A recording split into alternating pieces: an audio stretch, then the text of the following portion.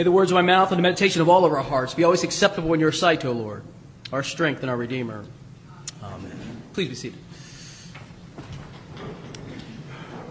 There was this fashion trend a few years back, maybe, I don't know how many years back, a few, where people used to wear these bracelets, and they had 4 letters on them. Perhaps you remember WWJD.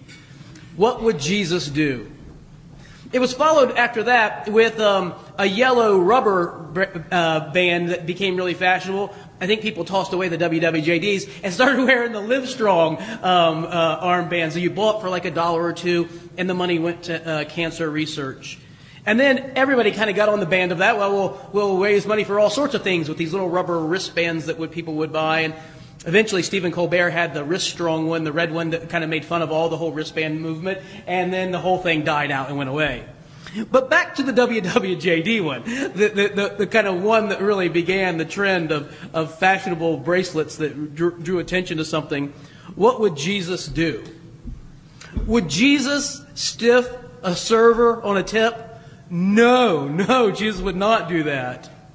Would Jesus rush ahead of an elderly woman in the bank instead of standing behind her in line? No, he would not do that. No matter how unimaginably slow she might have been, he would, like a gentleman, hold the door and wait, right? Would Jesus take a handicapped parking place just because he happened to be driving his grandmother's car and it had a handicap sticker on it? No, he would not do that. The WWJD bracelet was sort of like it was like a bumper sticker for your body, right? It was I'm a follower of Jesus, hold me accountable. Let me be accountable for my behavior. And perhaps that's why they fell out of fashion. People didn't want to do that any longer. But I think the funny thing about the WWJD bracelet, at least the way that I kind of read it in society, is the way that it seemed to insinuate the negative more than the positive. What would Jesus not do? What Jesus wouldn't do? WJWD. Maybe that's the way it should have been for a bit. I mean, of course he wouldn't stiff a server on a tip, or he wouldn't be inconsiderate to people in the bank. He wouldn't take a parking place that didn't belong to him. Of course he wouldn't do that sort of thing. What would he do? And maybe you've been around the church or you've read the gospel enough to know what he would do. He would feed hungry people. He would heal sick people. He would be friends to the friendless. He would welcome the stranger. He would reject the sanctimonious people. He would willingly sacrifice his own reputation for the sake of others. That's the sort of stuff that Jesus would do. He would tell people to trust God with their whole lives, not to worry about trivial things like travel arrangements or where you might live or clothing or what you might eat. He would say things like, consider the birds of the air, the lilies of the field. Don't worry about these minor things. God will take care of those. He knows that you need these things. Jesus would be gentle with hurting people. He would get angry when people poured salt in an open wound.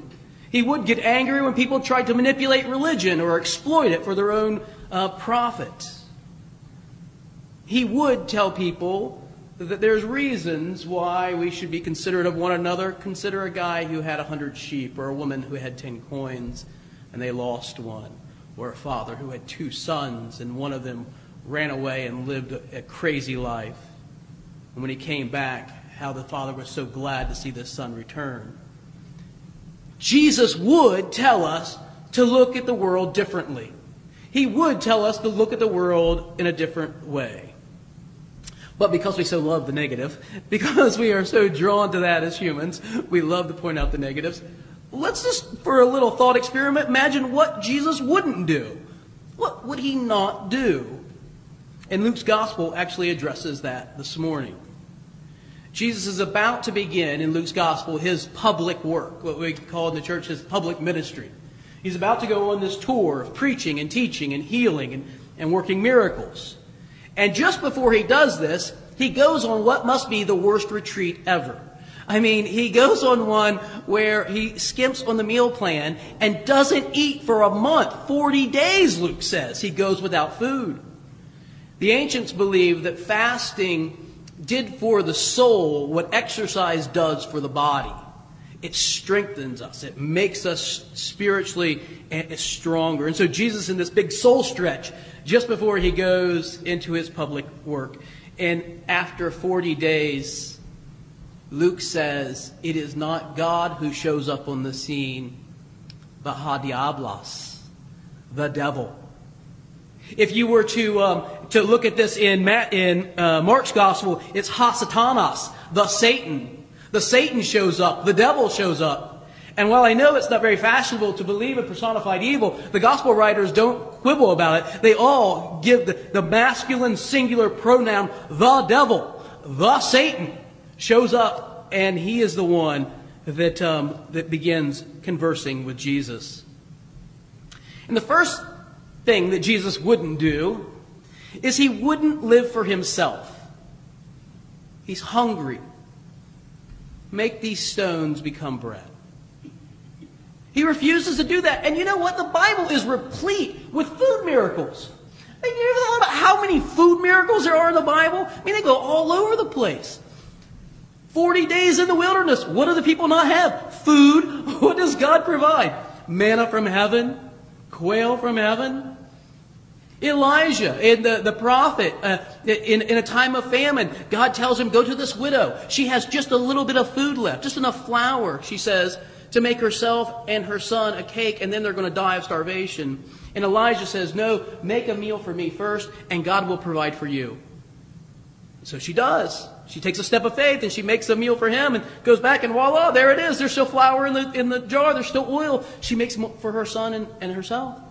And the next day the same, and the next day the same, until the famine ends.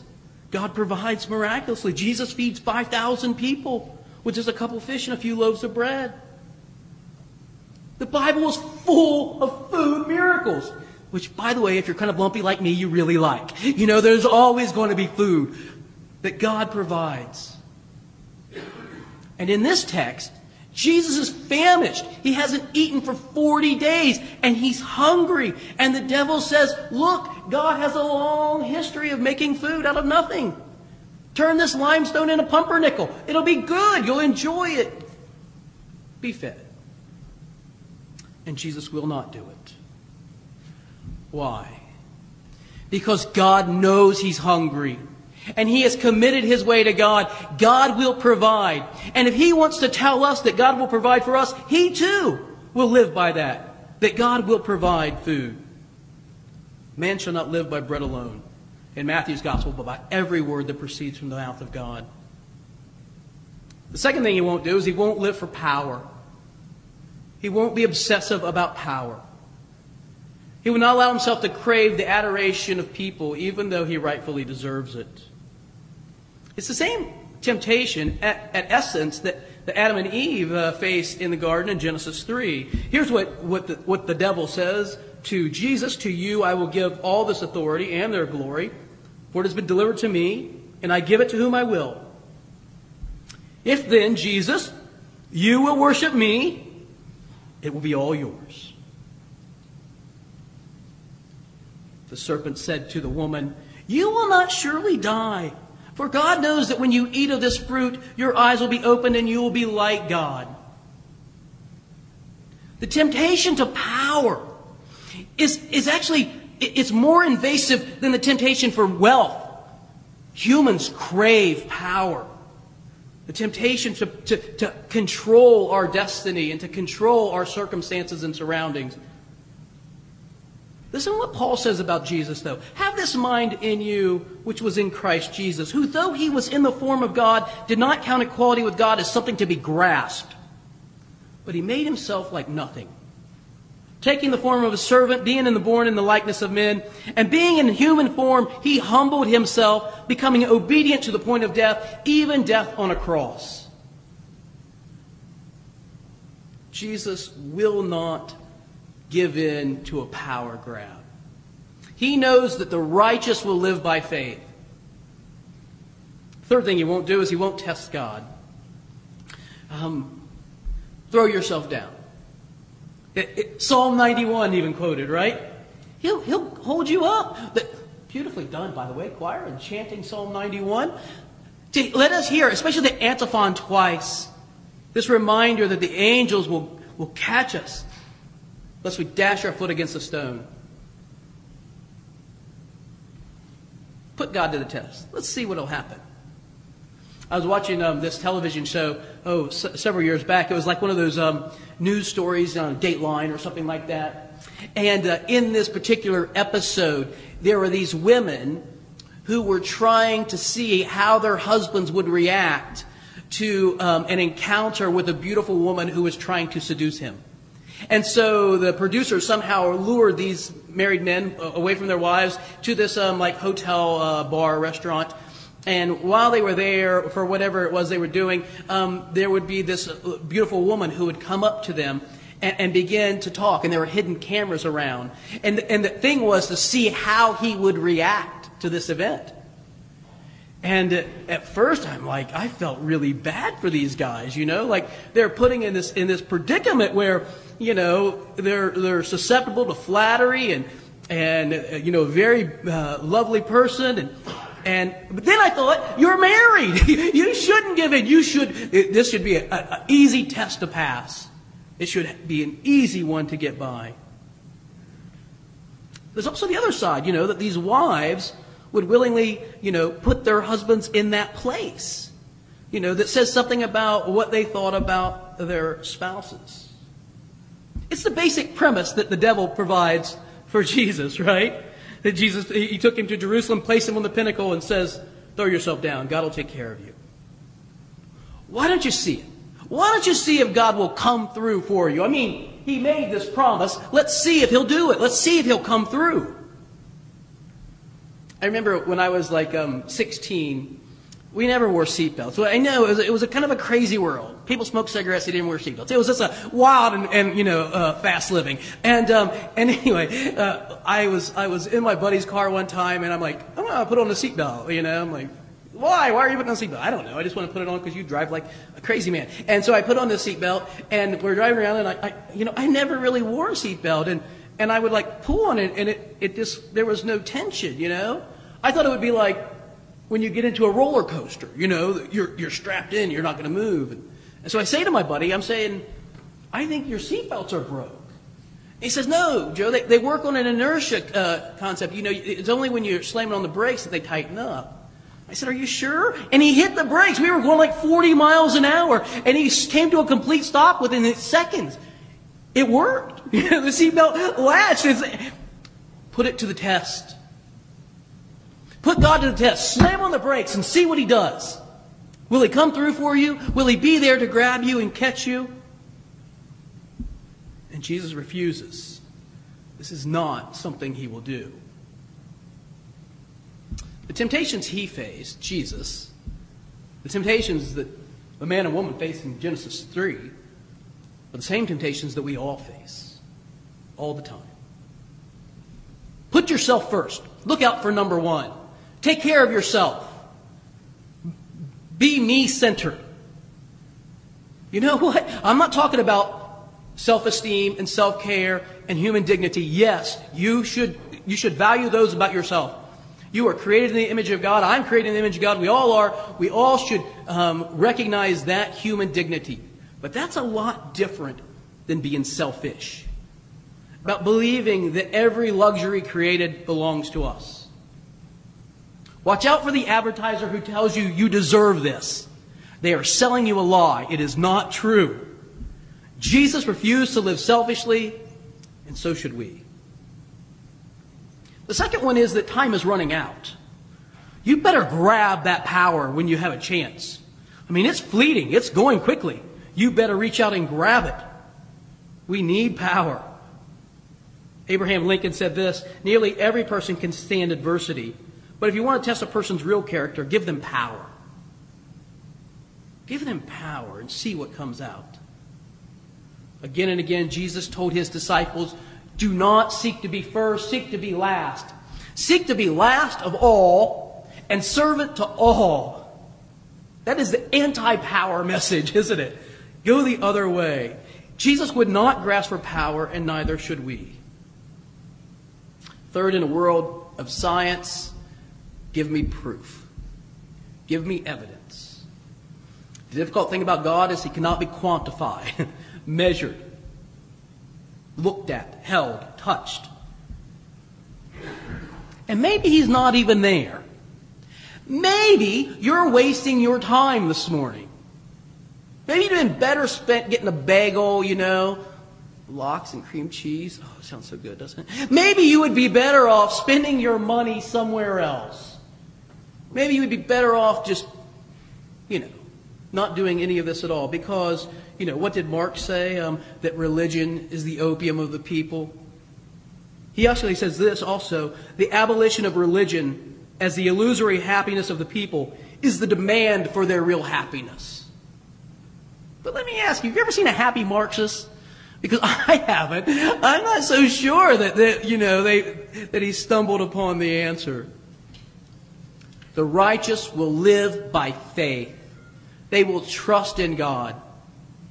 The righteous will live by faith, and they will not put God to the test, and neither should we. Every year, the Lenten journey begins. Every year, this is the first message, the first Sunday in Lent.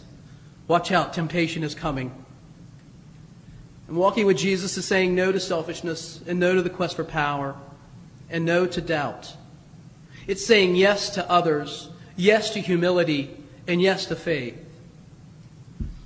I have this little book called What Would Machiavelli Do? Machiavelli is an interesting character in the 15th century. I think it's 15th century.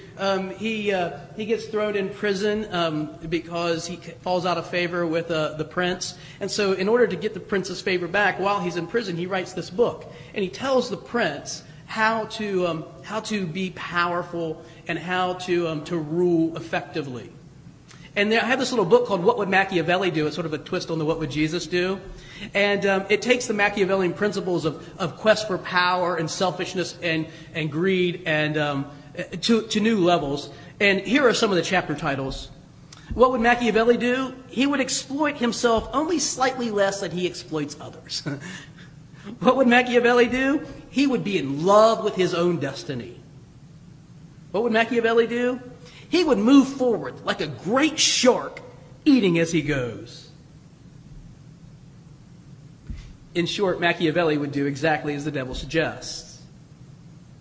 He would grasp for selfishness. He would grasp for power. He would say no to faith. And if you read the book, the author would say, if you want to get what Machiavelli promises, you better follow the devil because he gives you the right answer. This is the way to be a winner. If the matrix of winning is about how much stuff we accumulate and how much power we have, well, this is the way to do it. But if you want to live, if you want to have life, if you want to have real joy, real peace, real happiness, real contentment, don't do this. Do what Jesus would do. In the name of the Father, and the Son, and the Holy Spirit.